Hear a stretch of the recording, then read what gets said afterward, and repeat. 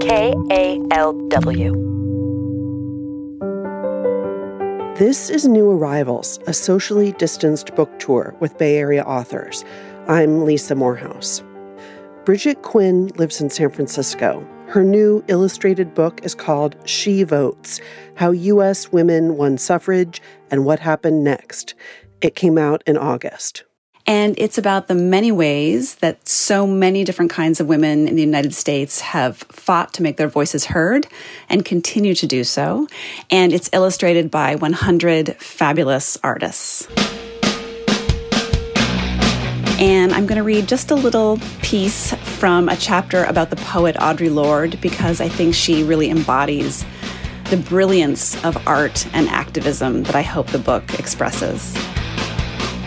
In 1977, Audre Lorde was chosen to speak at the Modern Language Association conference in Chicago. Spotlighted at center stage, she announced she'd recently undergone surgery for a breast tumor, a biopsy that required a 3-week wait to find out if she'd live or die. The procedure had gotten her thinking about her life and shuffling through her regrets, she told the audience. "What I most regretted," Lorde said, "were my silences." Then she talked about the community of women who supported her, about finding her voice and strength.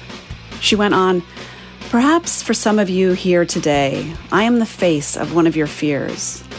Because I am a woman, because I am Black, because I am lesbian, because I am myself, a Black woman warrior poet doing my work. Come to ask you, are you doing yours?"